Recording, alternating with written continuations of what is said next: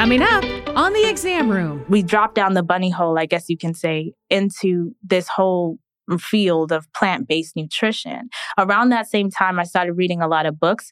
One of those books that came into my understanding and realm of consciousness was Dr. Neil Barnard's book on reversing diabetes. Yeah. So, of course, the title itself, Dr. Neil Barnard's program to reverse type 2 diabetes, of course, I am attracted to this and I read the book and I go through a whole range of emotions reading this book because, you know, it was like, oh, this is how to avoid the pain and suffering my grandma went through, right? Because we all have to die, but to suffer, you know what I'm saying? I'm not trying to go through that, you know? No. And so I was like, great. But then secondly, you know, I just was really angry. Like I was upset and angry when I found out my grandma was going to pass. But this time it was like, how come the nurses and the dietitians and the doctors did not tell us this? Where's the informed consent? Why did we not have the option? That I learned in his book that the food that we was given grandma was just to make sure her medicine worked, to keep her insulin, her sugar regulated. Yeah. It allowed for that to function at, you know, whatever it's supposed to function at. But you can actually reverse type 2 diabetes. You can reverse it in 2 weeks. That's what I was learning from his book. Wow. If we had known this from the beginning, she was sick with type 2 diabetes for years. Yeah. You know? So anyway, that awakening happened in 2008. I was vegetarian for 2 weeks, became vegan. You know, it was not a hard sell for me after witnessing what I witnessed.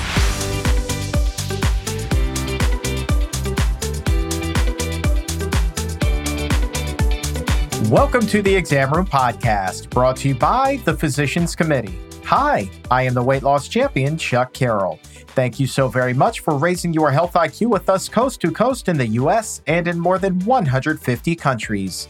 Hi to everyone listening in Topeka, Kansas, Concord, North Carolina, and Cologne, Germany. Wherever you are, we appreciate you helping to make the world a healthier place. This is episode 70 of season 6, number 466 overall.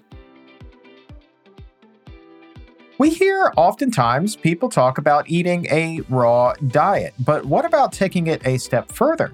How about a raw vegan diet? And how does one cook on a raw vegan diet? Anyway, we're going to put cook in quotation marks. So before we get to the story today, there's a few ways that you can actually cook on a raw vegan diet. Juicing, blending, soaking, dehydrating, germinating, or sprouting. And that last one is how a lot of people actually keep whole grains on the menu if they're switching over to being a raw vegan. So you definitely get a thumbs up for things like quinoa, buckwheat, wild rice, if they happen to be sprouted or germinated. That's how you do it. So why raw, though? Well, there is a big upside, in particular for weight loss. One study looking at people for close to 4 years found that participants lost an average of between 22 and 27 pounds. Not too shabby. Not too shabby at all, especially since any step toward curbing obesity is a big thing because obesity increases the risk of diabetes, heart disease, and cancer. All things that you much rather would not have. There's no doubt about it. But then also about that raw vegan diet, is it too effective? Well, maybe that all depends on how heavy you were when you started out, because the same study finds that as many as a quarter of participants also became underweight. So we can save that debate for a future episode. But today, I want to focus on a positive experience, certainly a very positive one. Today is all about one family's story.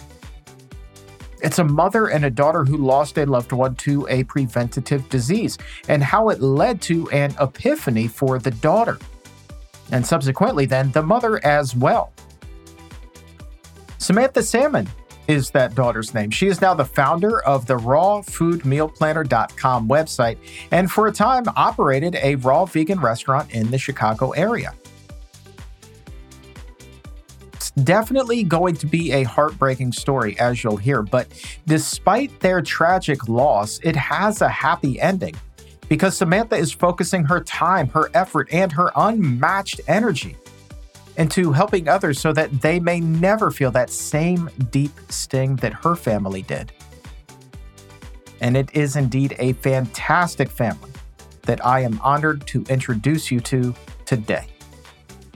So we recorded this incredible episode in New York just a couple of hours before our live show with Doctors Neil Barnard and Rob Osfeld and Michelle McMacken, as well as Rip Esselstyn, our live and in-person celebration. And if you want to check that out, the audio from that is on our previous episode, one episode back, so check that out. But right now, let's hear both a heartbreaking and heartwarming story rolled into one and learn a little bit about being raw vegan. It is so great to have you both here on the show. Thanks for making the time. Thank you for having us. Likewise, thank you for having me. And you, who is a New York native, you were not in New York until recently. You actually flew all the way back from Europe to be here today, correct? Yeah, I came from Poland. Poland? Yes. My goodness gracious. And thank you for the kielbasa recipe, by the way. Yeah, of course. But I want to talk about your story, Samantha, first, before we get into the benefits of eating raw, because like so many guests who have come on the show for us previously, your story is very inspiring and it is driven by love. It is driven by passion. It is driven by a desire to start planting seeds for a healthier family tree moving forward. Growing up in Queens, which you did here in New York, your family's diet wasn't always the healthiest, was it? No. So my family, I'm first generation Jamaican American. My family's from Jamaica. And I grew up in a home with both my parents, my mom and dad, and my grandma, right? My brother is 11 years older than me. So most of my memory of my childhood upbringing, he wasn't really home. So it was pretty much just the four of us. And, as I was sharing with you before, I remember when my grandma got diagnosed with type 2 diabetes because the whole house went on a diet change, right? So my mom, she's the one that went with her to sit with the doctor and the dietitian and learned all the foods that she could eat and couldn't eat now that she had type 2 diabetes. And I was pretty much like a nurse for her. Like that the start of that, I believe, was like what we would consider middle school and then through high school. And unfortunately, my grandma, her type 2 diabetes progressed from where she had to test her fingers every single day, right? Test her blood. Back in those days, you actually had to prick the finger. I know the technology has advanced somewhat now, so not everyone has to do that, which, God bless technology, right? But she had to prick her finger every day. But then the diabetes escalated to where she needed to get insulin shots in her belly, and they were long needles. I have a phobia of needles and I have a phobia of blood. Even though I care about nutrition and health, I would never work in the hospital setting because of this. But, and also, like my mom can share, when she had type 2 diabetes, she was taking about 17 pills, right? She had type 2 diabetes, but all the comorbidities, all the co-conditions with that, hypertension, thyroid issues, all sorts of things, And the two of you were very close with your grandmother, weren't you? Very close. I remember we're in Manhattan right now. I remember when 9/11 happened and I had to go home from school early because it happened at 9-something in the morning. I was in my first class, sophomore year of high school. I ran home to grandma. Grandma was always home. She was a constant for me. And, I'm going to apologize from now just in case I get a little emotional. It's okay. Because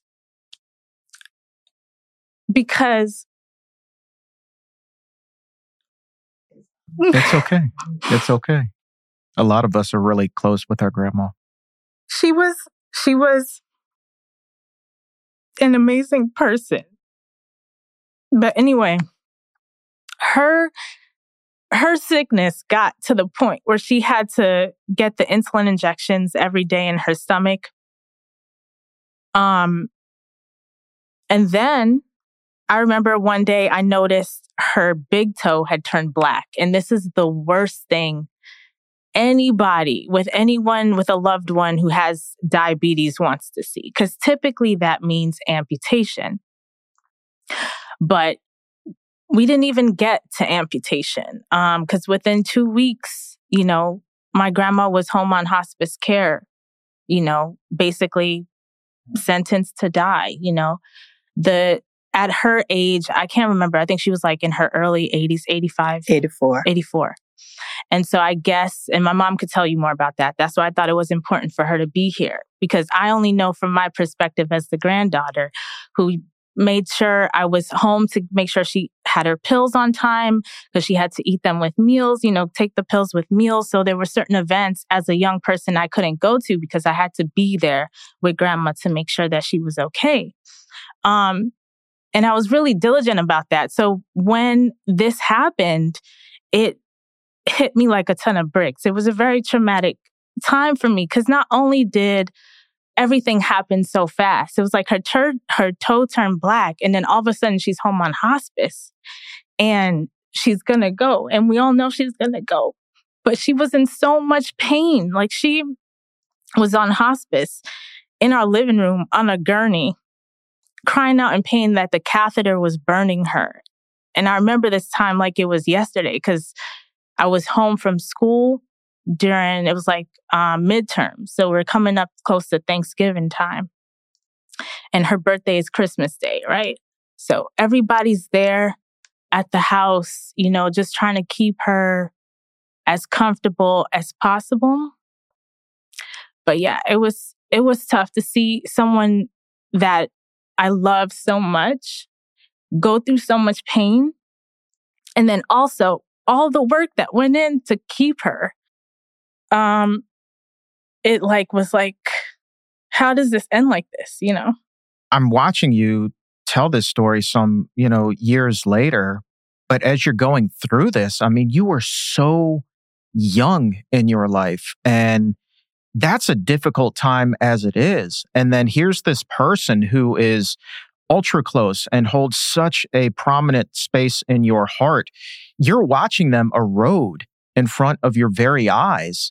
How did you deal with that at such a young age? That, to me, makes you a hero alone. I mean, that's just unbelievable.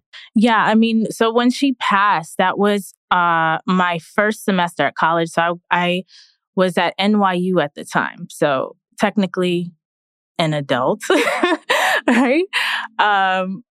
But, NYU was my dream school. I remember when I got in on early decision. She was the first person I went to with that envelope to celebrate that I got in. So I really thought she would see me walk, get my diploma and everything. But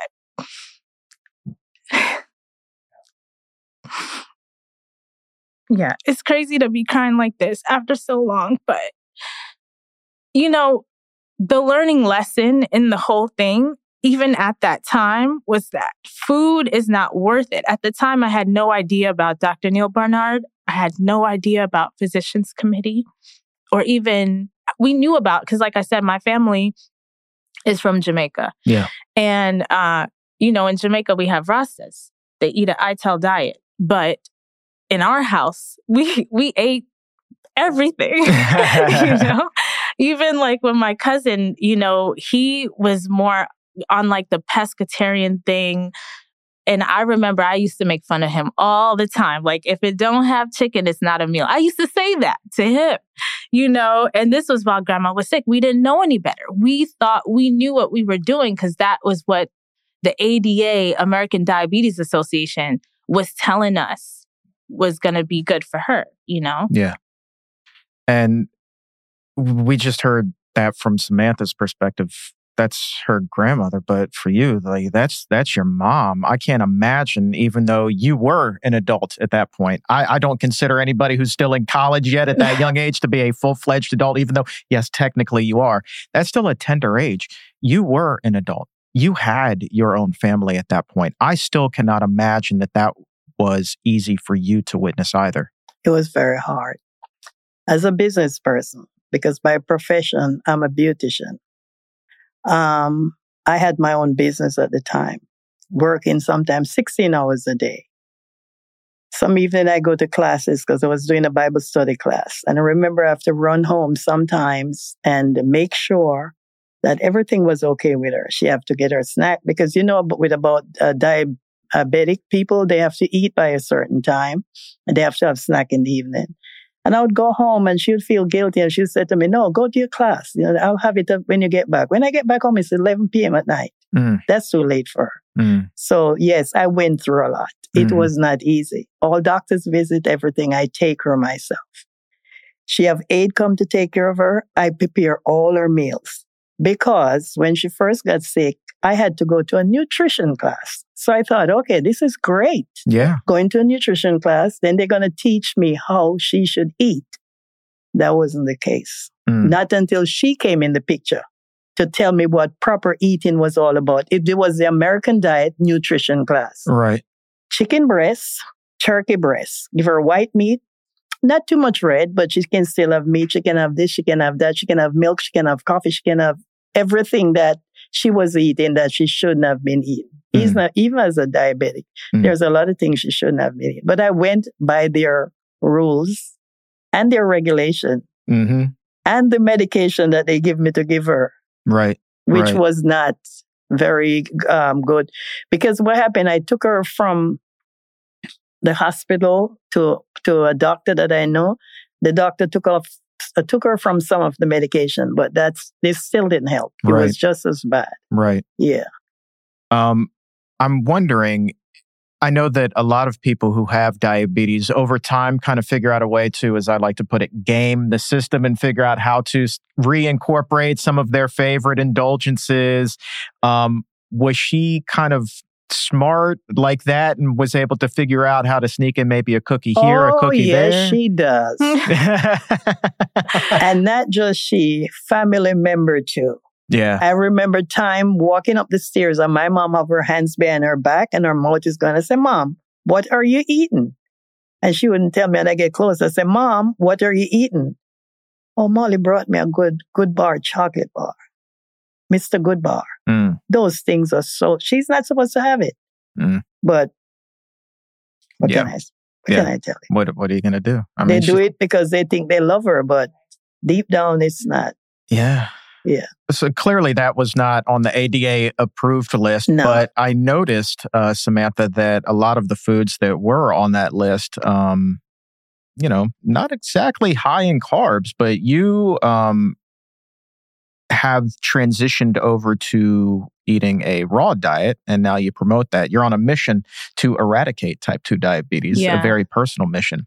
I would think that it is next to impossible to eat a raw diet and without eating carbs. So when did it first pop onto your radar that, well, maybe kind of the dietary advice we were given there isn't exactly all that you hoped it would be? Yeah. So she passed away 2014. I graduated school 2014. Okay. I graduated school 2018, got married, moved to California. Can I say something? Excuse me. It's 2004 she passed away. I'm sorry, 2004. Yeah. I'm trying to make myself younger than I am. 2004. Man, the time flies. Yeah. So 2004, my first year of college, she passed away. 2008, I got married, moved to the Bay Area. And I was, I'm newly married with my husband, trying to do the wifey thing and make a meal for him. And there was a meal my mom used to make that I really love, honey glazed chicken. And so I decided to make him this dish, right? I even called my mom, got the ingredients and the instruction on how to make the dish. And I turn around to serve him. I'm like, honey, dinner's ready, And he's like, I'm not eating meat anymore. I'm vegan. I'm like, what are you talking about? Wait, your husband dropped that one on you? Oh, like, I thought you were the instigator here. I'm like, no, be vegan tomorrow. I just slaved over this dish. And that's when he brought me over because we were in a really small apartment in the Bay Area. and showed me some YouTube videos. And I wish, had I known then that I would be here now and even talking about this now, I would have, made note of this guy. But I do remember that he was some kind of like scientist professor or something, because part of it's a YouTube video of him talking about the difference between a carnivore and human beings. And our intestines are long. Carnivores, they have short intestines, so the food goes in and comes out. And, just going down all the line, like our teeth, all this stuff. And what he was saying made sense. And that kind of started we dropped down the bunny hole, I guess you can say, into this whole field of plant-based nutrition. Around that same time, I started reading a lot of books. One of those books that came into my understanding and realm of consciousness was Dr. Neil Barnard's book on reversing diabetes. Yeah. So, of course, the title itself, Dr. Neil Barnard's program to reverse type 2 diabetes, of course, I am attracted to this, and I read the book, and I go through a whole range of emotions reading this book because, it was like, oh, this is how to avoid the pain and suffering my grandma went through, right? Because we all have to die, but to suffer, you know what I'm saying? I'm not trying to go through that, No. And so I was like, great. But then secondly, I just was really angry. Like, I was upset and angry when I found out my grandma was going to pass. But this time it was like, how come the nurses and the dietitians and the doctors did not tell us this? Where's the informed consent? Why did we not have the option? That I learned in his book that the food that we was given grandma was just to make sure her medicine worked, to keep her insulin, her sugar regulated. Yeah. It allowed for that to function at, whatever it's supposed to function at. But you can actually reverse type 2 diabetes. You can reverse it in 2 weeks. That's what I was learning from his book. Wow. If we had known this from the beginning, she was sick with type 2 diabetes for years. Yeah. So anyway, that awakening happened in 2008. I was vegetarian for 2 weeks, became vegan. It was not a hard sell for me after witnessing what I witnessed.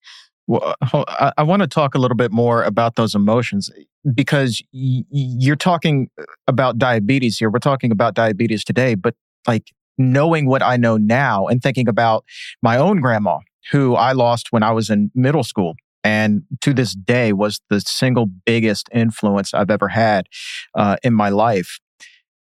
She died of a stroke, completely 100% preventable. Didn't realize that at the time. Just was like, well, grandma was in her 60s and that's just kind of the way things go.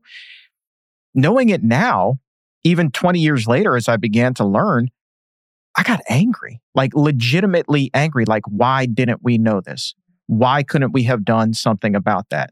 And then to hear you say, well, we could have, reversed diabetes in 2 weeks.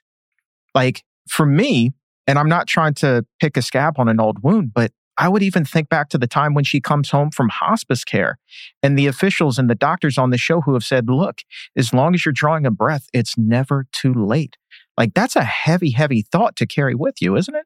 That's a heavy thought. I love that you said that just now and that people will hear that, because in my community, people feel like it is too late. People feel like they're too far gone because they've reached a certain age, because, certain things happen. Even within my family, people are suffering in my family, which is why this thing is real. I feel a sense of urgency with this, to make sure that everyone at least has the information.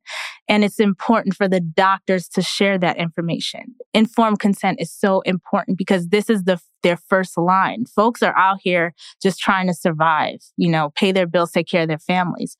They're not spending all this time reading all the books and most of them aren't even reading books. To be honest, they're not going to the library to pick up these books. They're not looking for it. Right. It's not in their consciousness that this is even a possibility, right? They're just getting sick. They're ending up at the doctor and things are escalating very quickly. So just having that messaging, it's not too late. It's not too late. It's never too late. One person that comes to mind right now that I really want to highlight is Dr. Baxter Montgomery. What he's doing with folks who are basically at death's door and using raw foods to resuscitate them and bring them back into homeostasis, into normalcy, This is the power of raw foods, right? Yes. So Dr. Neil Barnard was the door on plant-based nutrition. But because I was in the Bay Area, at the same time I was learning about this, Cafe Gratitude was in its prime. That was back in the day when they were just serving raw foods.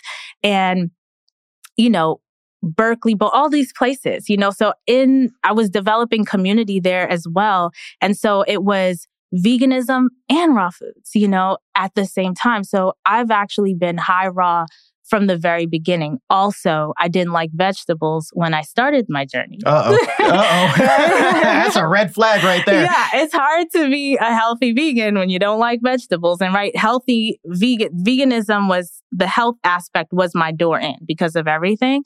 And so in the beginning, I gained a lot of weight. I say ballooned because that's the heaviest I had ever been, was 140 when I went vegan because I was eating a lot of bread, a lot of pasta, very little vegetables because I didn't like it. But I knew I had to get vegetables in. So I started with green smoothies, right? Just put the kale and the spinach in with some fruits. I've always loved fruits, masked it. And that's how I started, and going out to eat, trying these different things, and then coming home and trying things, and eventually, gradually getting to a space 2.5 years later. My husband and I moved to Chicago, opened a raw vegan business. We had that running for 6 years, and then moved to LA, where I just focused on my coaching business, but also got into community development and food policy. We passed the Good Food Zone in Los Angeles. And, just getting myself enmeshed in equitable food-oriented development because there's the personal choice, right? But we have to be aware. And the environment around us has to support these lifestyle choices, right? Mm-hmm. If you are aware, and I've met people like this in LA that I resonate with them. They want to do raw foods, but they have to take 2 buses just to get produce. Right?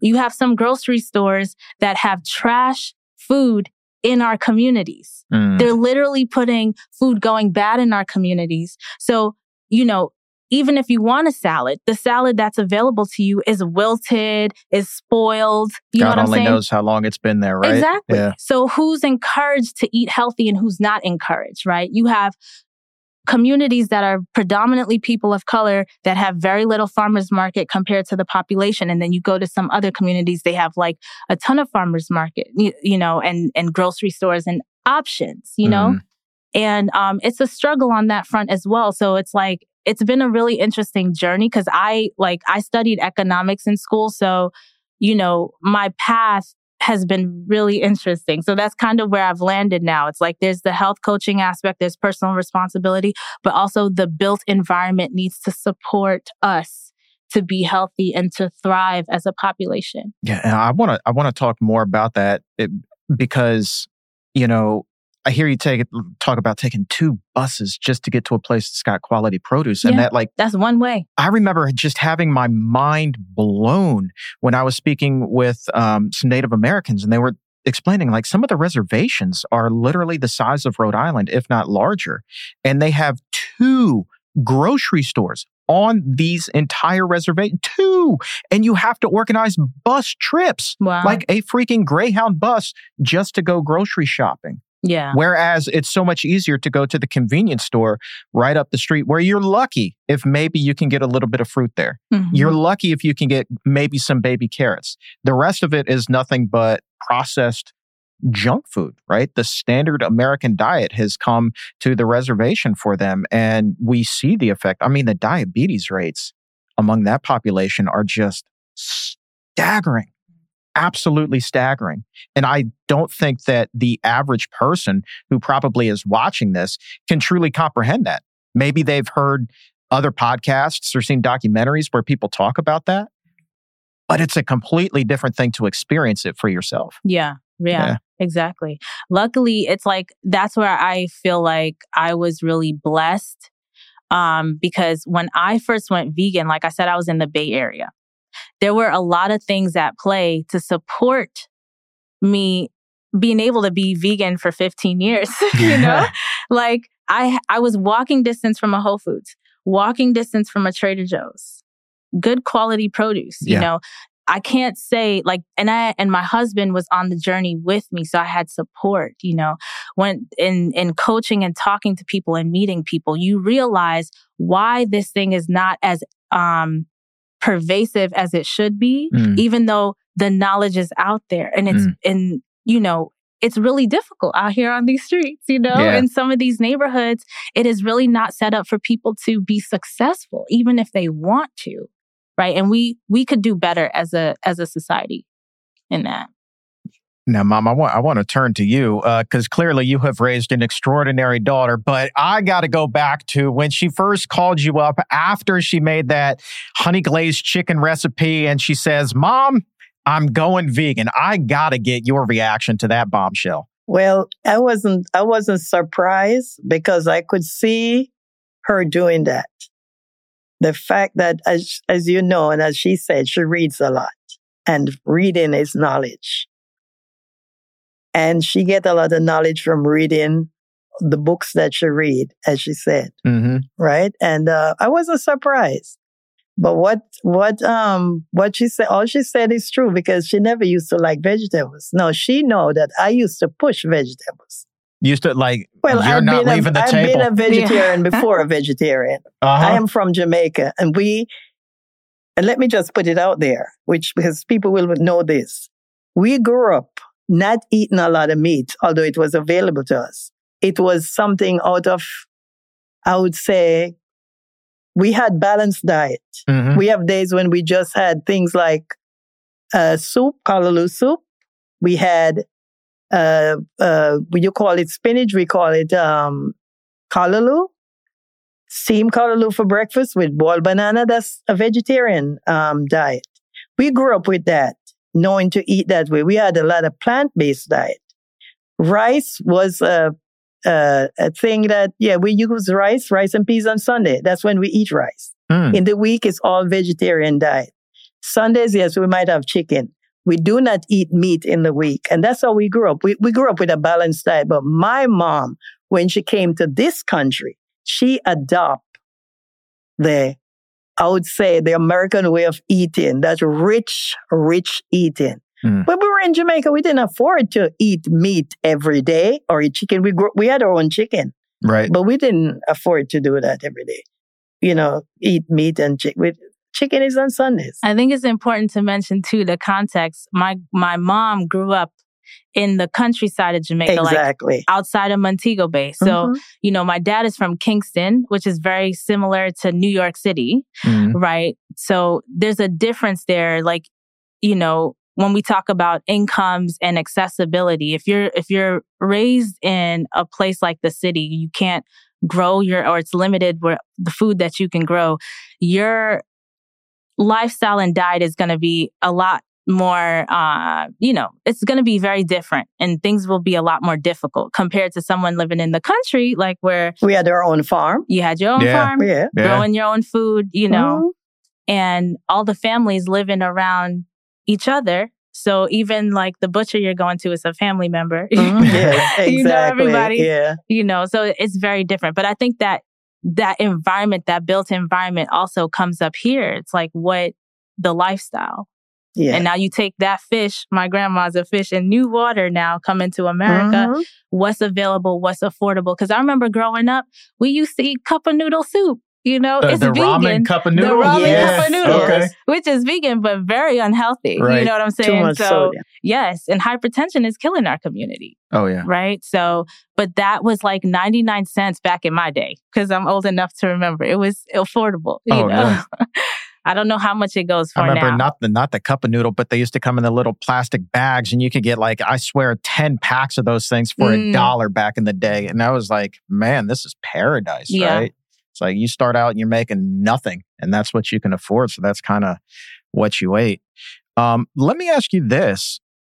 strictly hypothetically speaking, should your mother have not immigrated here to the U.S. and she would have stayed eating that diet that she had been eating, do you think things would have played out differently? I wouldn't say that. I just think it's bad choices. Yeah. I wouldn't say that. Okay. No.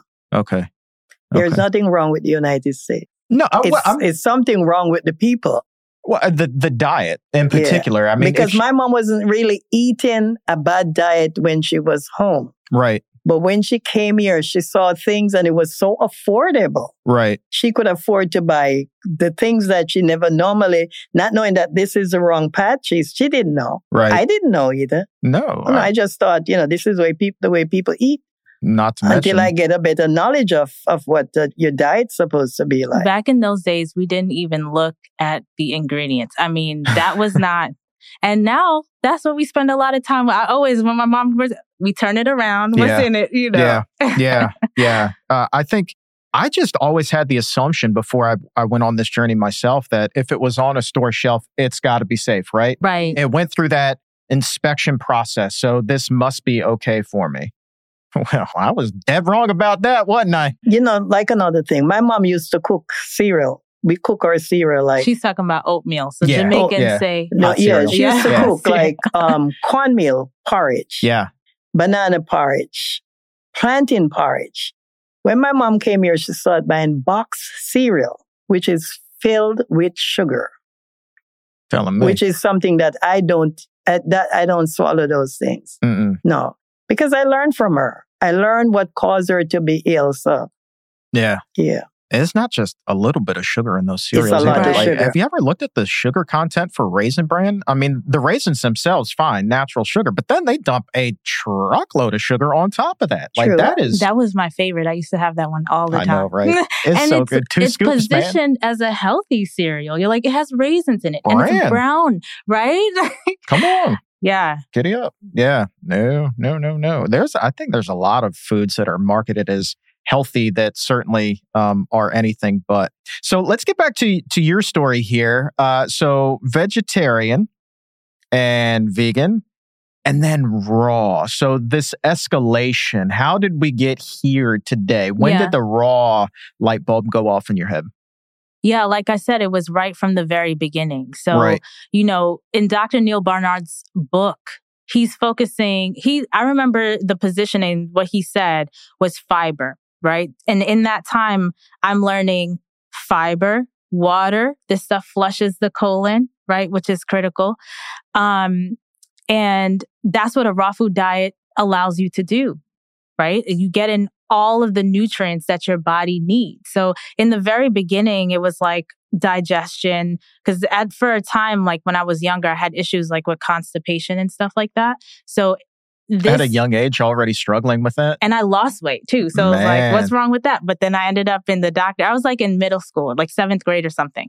And they put me on this orange, nasty, slimy drink I had to drink for it. It was disgusting. Is it like a fiber drink or laxative? I don't know, some kind of Metamucil or something. I don't know, something like this. But could you ask her what caused the constipation before she even tell you? Because I used to like Pizza Pocket and taquitos. We used to go to Costco. We can talk taquitos all day. Yes, ma'am. Right? Yeah. You go to Costco back in the day. I don't know what it's like now, but as a child, they had all these stations with the food. So you go with your family, I just went to every station and picked up all the food. And I loved those two things. So my mom, because, she worked crazy hours and, I'm coming in from school. It's nice. Even though I had home cooked meals, we always had this stuff in the freezer. Mm-hmm. And, why eat broccoli if I could have a pizza pie? You know what I'm saying? So that's how I ended up constipated. But anyway, knowing this, because we were health conscious, right? But the standard American health conscious. Yeah, I see the quotes there. Right. Health conscious. Before we learned of Dr. Neil Barnard. So I kind of had some knowledge, and then this was just kind of expanding on it. So, and raw foods just made even more sense, Yeah. Pretty much Dr. Neil Barnard's program is very close to there, with the exception you can eat, bread and things like this, which I did not eat. But I noticed that having bread, I gained weight, right? So for me personally, when I have those foods, I retain water. And so I swell up. And you know, as a young woman, you want to, you know, look good and like be tight and right. You know, that's something that was always important to me growing up. So, but then eventually, even with my business, it was the energy part. So first digestion, healthy, easy weight loss, right? And weight management, but then digestion. When I had my store and I was 100% raw for a time, I got down to 115, which is still within my healthy weight range and the smallest I had ever been, and without trying to be. Why? Because my lifestyle was picking up 40-pound boxes of banana and celery and things like this. So I was active because I had to be for work and eating raw foods, high water, high fiber, high nutrient density. I was satisfied and I was, you know, around amazing people. Like our customers were just amazing, you know, all of like mind. They care about their health, you know. So it was a really special time and my body, it reflected that. I was just really good. And now at this stage of the game, I'm 36. You don't look 36. For the record, really? She does not look 36. No, she don't. Not even close to it. She has problem all the time, yes. Yeah. But we were talking about ageism. But yeah, I'm 36. And now the raw food diet is really about cognitive health and well-being. Because another thing I've noticed in my community is, and we don't have to go deep into it, but we were even talking this morning about cognitive reserve, you know, showing up with patience, you know, and having resilience has to do with your cognitive health. And what impacts your cognitive health? Yes, your lifestyle, but what you're eating is the foundation, right? What you eat affects your gut microbiome, affects your brain, and it affects your cognitive reserve. So even how you're showing up in your family to be a loving person, to hold space for people, to listen instead of talking over people, that all has to do with cognitive reserve. This is why I eat high raw now. So just to even correct that, like I'm not 100% raw anymore. I'm high raw, which allows me the flexibility. Tonight we have this event. There's going to be cooked food there. I'm going to enjoy that food, right? It's all clean vegan food, right? I hope so. And I don't have to be a stickler because I'm high raw. So I have the flexibility to eat certain foods that you would not eat raw necessarily, right? But I make sure the high raw part is to make sure that I can easily digest that food. That stuff doesn't stick and stay in my colon. It can flush out, you know, and that keeps everything running right. My metabolic health, my cognitive function, all of that. Stick and stay. I haven't heard that term used outside of sports before. That's awesome. Welcome, man. That's a nice little crossover. I like that. I got to ask you, so how was this transition over to raw? I assume you're high raw as well? No, I'm not. I'm not high raw. I am raw, but not high. Okay. Well, how was the transition for the diet for you? Because a lot of people, they find it so hard to get over this hurdle. The cravings are so intense for so many people. It wasn't hard for me, and I tell you why it wasn't hard. I end up having indigestion problem. Okay. And what you call acid reflux. Yeah. Come to find out, it was caused from dairy product. So even when she asked me about the honey glazed chicken, I think I'd stop eating chicken. But I gave her the recipe because I used to get terrible heartburn from it. So I decided, okay, so I'm cutting out chicken, which I was never a meat person. Yeah. So meat wasn't even a part of my diet. Chicken and turkey was. Yeah. And I love ice cream. And if I can give up ice cream, anybody can give up anything they want to get a better health. Because ice cream used to affect me badly. Like I would get up in the middle of the night and I get burning in my head from it. And I feel like I have to run around to get rid of it. So that's when I stopped. But have you given up ice cream all the way, or have you transitioned over to nice cream? The frozen bananas, you mash those up? I make my own. There it is. Yes. See, I make my own. That's an important thing that I wish more people understood. Was I make my own. You can bring over all of these amazing foods. You're just going to be eating healthier versions of them. Right. I love the creativity behind this diet. I really do. It's got to be a lot of fun for you. And you know what? A fun, interesting fact. So I came from Warsaw here, right? Yep. And so I took LOT Polish Airlines. They served me a raw vegan meal on the plane. Shut the front door. I know. I was like, look at LOT. You know what I'm saying? What? Yes. I had a raw vegan burger with ketchup, pesto on it, a nice salad with a little zucchini, you know, the ones with the little squiggly around it, those little cute little ones. And these little coconut dessert balls. They didn't leave anything. I was like, so, and everyone else was getting sandwiches, and I got a raw vegan sandwich because you get to select vegan. And so it's like, oh, vegan, but they went another level. The mere fact that they even thought to include this, I'm like, this is what inclusivity looks like, you know? Mm-hmm. Having the food accessible to people who, because some folks, I'm doing it. Luckily, I never got as bad as my grandma because I caught it early enough to kind of avoid some of these things.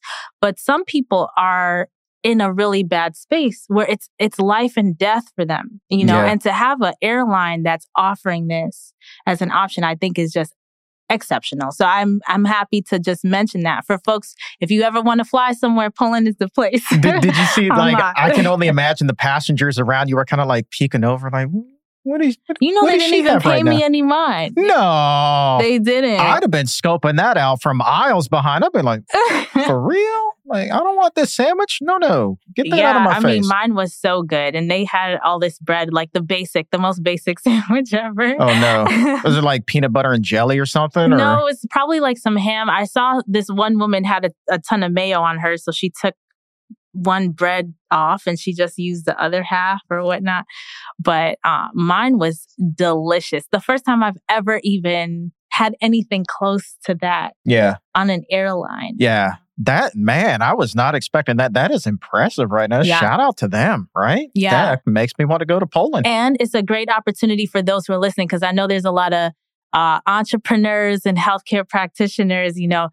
This is a great opportunity. Like I said, the built environment, right? Being a consultant to airlines, because I was very appreciative of that. Yeah. Who else needs stuff like this? You know, you have people, business people traveling, people with health conditions traveling, and just positioning yourself, putting yourself in the right situation to bring this to be more accessible. Have it everywhere, on the airline, in the airport. You know, we need it everywhere. A couple more quick questions here as we kind of wind things down. Number one, I want to go back to just kind of how the body treats raw foods differently than cooked foods, just in terms of nutrient absorption and gut health and things like that. If I were to eat raw spinach in a salad, how would the body break that down and absorb it differently than if I were to eat that kalaloo that your mom was talking about earlier? Yeah. So one of the things, and I could actually point you to a lot of great resources, books to read. You could check out rawfoodmealplanner.com, obviously, for information. But one of the things that is beneficial to me that I love about raw foods is if I were to take a pound of spinach and eat that, the mere fact of chewing and the time it's taking me to eat and the bulk it has, right? So it's stretching out my stomach. You have those stretch receptors. I'm getting full off of this very low calorie, nutrient dense food. As opposed to cooking it, it basically gets down to nothing, right? That whole 1 pound comes down to absolutely nothing. You eat that, you're not going to feel full, right? And you're not going to feel the vibrancy. Literally, like, I'm pretty sure folks can relate if you've ever had a green juice or a salad. It's like your cells come online, you know? Yeah. You just feel energy, right? Because everything is energy, right? These raw foods have enzymes, those nutrients that, you know, when you start to cook. So raw foods are basically foods that haven't been heated beyond 119 degrees. Once you heat the food, chemically, it changes, right? Which is why you have the volume now changing. Sometimes the look, like if you were to compare raw spinach to cooked spinach, clearly, physically, it's changing. It's looking different. It tastes different. It's becoming something different, right? And so how it affects your body is tremendous. Like I said, metabolic health, those enzymes, nutrients that ends up getting killed in the cooking process. You don't have, plus with raw foods, you tend to have less oils and things of that nature, right? Yeah. So some of the things that become problems in terms of, you know, creating inflammation in the body and putting on pounds very quickly and easily, you don't really have the opportunity for that with raw foods because it's fruits, vegetables, nuts, seeds, and spices, you know? You may use oils in certain dishes, like for like a salad dressing and things of that nature, but it's so minimal. And I also follow an 80-10-10 lifestyle. So it's 80% carbs, 10% fat, 10% protein. And that's just because for me personally, I feel better when I keep my fats low. But yeah, that's the benefit of coaching too. You know, we go through all these different options within the plant-based world. There's a lot of different ways to eat. Oh, yes, ma'am. You know, so finding the right way that fits your body and also your lifestyle is very important, right? Because there was a time when I like upped my protein a little bit or was trying to for some like bodybuilding and things like this, which is important for that. But if that's not your goal, like my mom, that's not her goal, right? You're not going to be a bodybuilder? So she doesn't really need to. But for us, our conversations are a little different. I'm appealing to her at her age right now. It's like, you want to be strong to have independence as you age, right? Sarcopenia is a real thing. And so making sure that she's getting sufficient amounts of protein is important. It's nothing like how we talk about how folks are so concerned. All of a sudden, when you go vegan, they're like, where do you get your protein? It's like, all of a sudden, you're a nutritionist now that I'm eating healthy, right? But before you didn't care. But it's just being a little bit more mindful because I know in my past, I swung the opposite direction where it's like, oh, I don't need to care about protein, right? And you don't really, but if we're concerned about muscle development, you do want to be mindful just to make sure that you're getting enough. Of course. And last question is, I know with this show, even though we've had 15 million downloads and 100 million streams on YouTube, I still am very much talking to an audience of one with every episode, and that is the old version of me. And I'm wondering if you have kind of the same type of experience when you are working with your clients and you're kind of going back into your personal archives and maybe thinking about your grandma every time you're, coaching somebody with your health practice there. Mm-hmm. Yeah. I think about actually my family members who are still here. Yeah. You know, she lives on in all of us. And this is why I said, like, I feel a sense of urgency because I'm seeing it right now as we sit here.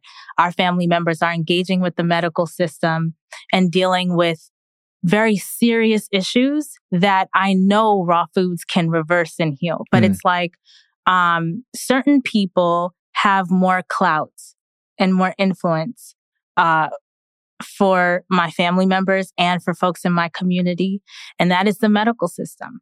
You know, I can say a lot and I can share a lot, but if the doctor is actually saying something the opposite, I've had my brother said to me, why would I tell the doctor different? How am I going to tell him different? He's the doctor. And I understand that perspective, right? Yeah. They don't feel like they're in a position to even question the doctor. Right. And this is why it's so important for us to just spread the message. And even those people that are working in the infrastructure of the medical system, they need the knowledge as well. So it will trickle down to everyone because people are out here dying, my family included. You have raised an extraordinary young woman. Thank you. Who does not look 36. I'm humbled by it. Yes. When I say she have problem with that, she goes through that all the time. Yeah. Because she looked like a little schoolgirl, but she don't want to hear that from me. No, I don't. Maybe in another 10 years. I don't know. You'll appreciate it a little bit more. Really quickly, Nourish and Flourish. Talk to us about what you have coming up there. Yes. Nourish and Flourish, like I said about cognitive reserve and why it's so important for us to just show up as our best selves in our families and in our communities, has to do a lot with, caring for our brain, caring for our cognitive health. And anxiety, depression, I've dealt with this. Raw foods has helped me through. Having a healthy lifestyle has helped me through. That includes proper sleep and all these things. So Nourish and Flourish is a mastermind that I'm starting towards the end of this year after my trip in Poland to support social workers and nonprofit leaders because I've been working in the nonprofit space. And I see that we need to be reminded. We're so concerned about our community. There's a lot of work that needs to be done out here, but we need to take care of ourselves in order to give from a full cup, like we talk about all the time. And so this mastermind is exactly that. It's not saying that there is a leader who knows everything. It's like we all know a little bit of something. We're going to come together and hold each other accountable to make sure that we are firing on all cylinders for ourselves so that we can actually show up the way we want to in community. Because when we show up in a loving way with patience, kindness, with folks, it creates change. People learn from our example, right? It's not enough to eat well, but you also have to treat people well because people don't remember what you say. They remember how you made them feel. Right on. And so that's what this mastermind is about. That's outstanding. That's outstanding. So look, we've got a link to everything in the show description and in the episode notes. And I have a funny feeling that the exam roomies have not heard the last of you. I will tell you right now, I would love to bring you both back at some point and continue the conversation. I think that you're, I don't want to say an up-and-comer because you've been doing this for a long time, but I think the world's going to see a lot more of Samantha Salmon. So it's been a real treat to have you here today. It's been awesome being here. And again, thank you so much for being here. It's been a pleasure. Thank you. Thank you. There's a link for you to visit Samantha's website, rawfoodmealplanner.com, right now in the episode notes. Really enjoyed getting the opportunity to get to know her mom and herself during that interview. Man, that was a great conversation. But I'll tell you what I remember about that day was just how blazing hot the studio was. The technician cut the AC off because he was worried it was going to get picked up by the microphone. But in the middle of summer in New York City, as you might imagine, the temperatures rose quite quickly. But I must say that Samantha and her mom, they took it like a couple of troopers. No problem. And we had this fantastic conversation. And then we all hopped in the car, headed uptown, got ready for the big live and in-person exam room episode that we did just a couple of hours later that evening. That was the one with Drs. Rob Osfeld and Neil Barnard and Michelle McMacken, as well as Rick Esselstyn. Sold out crowd that night. That was a lot of fun. And so now we're doing it again. Our next big live event is in Washington, D.C. on November 7th.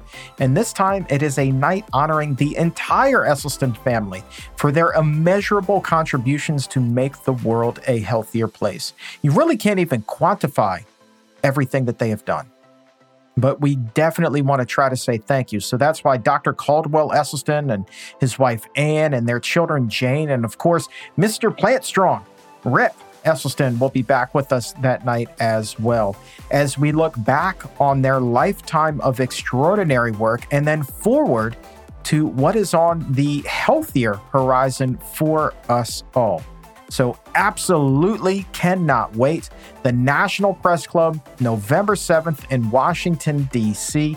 Reserve your seat today, pcrm.org/events, or click the link in the episode notes. So if you happen to live in Kansas or are driving across country, keep an eye out for a purple billboard that is going to vie for your attention. Might give you pause. We've actually put a couple of billboards up in Kansas, raising awareness about what is known as the Whole Milk for Healthy Kids Act. And what this is legislation that would require schools to offer whole dairy milk to all students. Now, interestingly, this legislation was introduced back in June by a state senator by the name of Roger Marshall, who himself is a physician. And so this one particular billboard, it's a message to him. And it says in big, bold, white letters, doctors should know dairy isn't healthy for kids. And they should. I mean, studies have shown repeatedly that any benefit offered by dairy is offset by the high amounts of saturated fat, and that it also poses other significant health risks. Whereas the beneficial nutrients that can be found in dairy milk can also be found in abundance in healthier sources, including the nutrients that are considered the holy trinity for dairy, talking about calcium, vitamin D, and protein. So you don't need dairy to get those things. But if passed, the Whole Milk for Healthy Kids Act would only continue to make it even more difficult for kids to get their hands on dairy alternatives in school. Already, and we've talked about this recently on the show, already there are federal barriers that prevent schools and parents from accessing these alternatives, let alone providing them. As it stands now, non-dairy milks are only required to be served if a parent submits a note from a physician documenting a disability that restricts their child's diet. And even then, here's the funny part, even then, because lactose intolerance is a genetic trait and not a disability per se, one may argue that's not even enough of a reason to be given almond milk or soy milk or any other alternative. So this billboard directs people to pcrm.org/healthy students, where they can email members of Congress and encourage them to oppose this legislation and instead pursue ways to make it easier for students to get non-dairy milk at school. It really just does not have to be this difficult. It shouldn't be this difficult. And there's a link to that website in the episode notes below if you would like to lend your support. Again, pcrm.org/healthy students, or click that link in the episode notes. And one more thought today. Now, it's a question really, and one that you can answer for yourself. Do you really think the Whole Milk for Healthy Kids Act is about health? When it comes at a time when obesity and type 2 diabetes are rising among children? Or could it be something else? Keep this in mind. The Dairy Farmers of America, which is based in Kansas and happens to be Kansas City's largest private company, reported net sales of $24.5 billion in 2022, and that is a nearly 27% increase from just 1 year earlier. So what do you think? What do you think the campaign is about? Just something to think about. And for today, that is going to wrap things up. I want to say thank you one more time to Samantha Salmon and her mom, Dorel, for being here and sharing such an incredible story with us and helping to raise our health IQs, learn a little bit about what it means to be a raw vegan. And for everyone at the Physicians Committee, I am the weight loss champion, Chuck Carroll. Thank you so very much for listening. And remember, as always, keep it plant-based.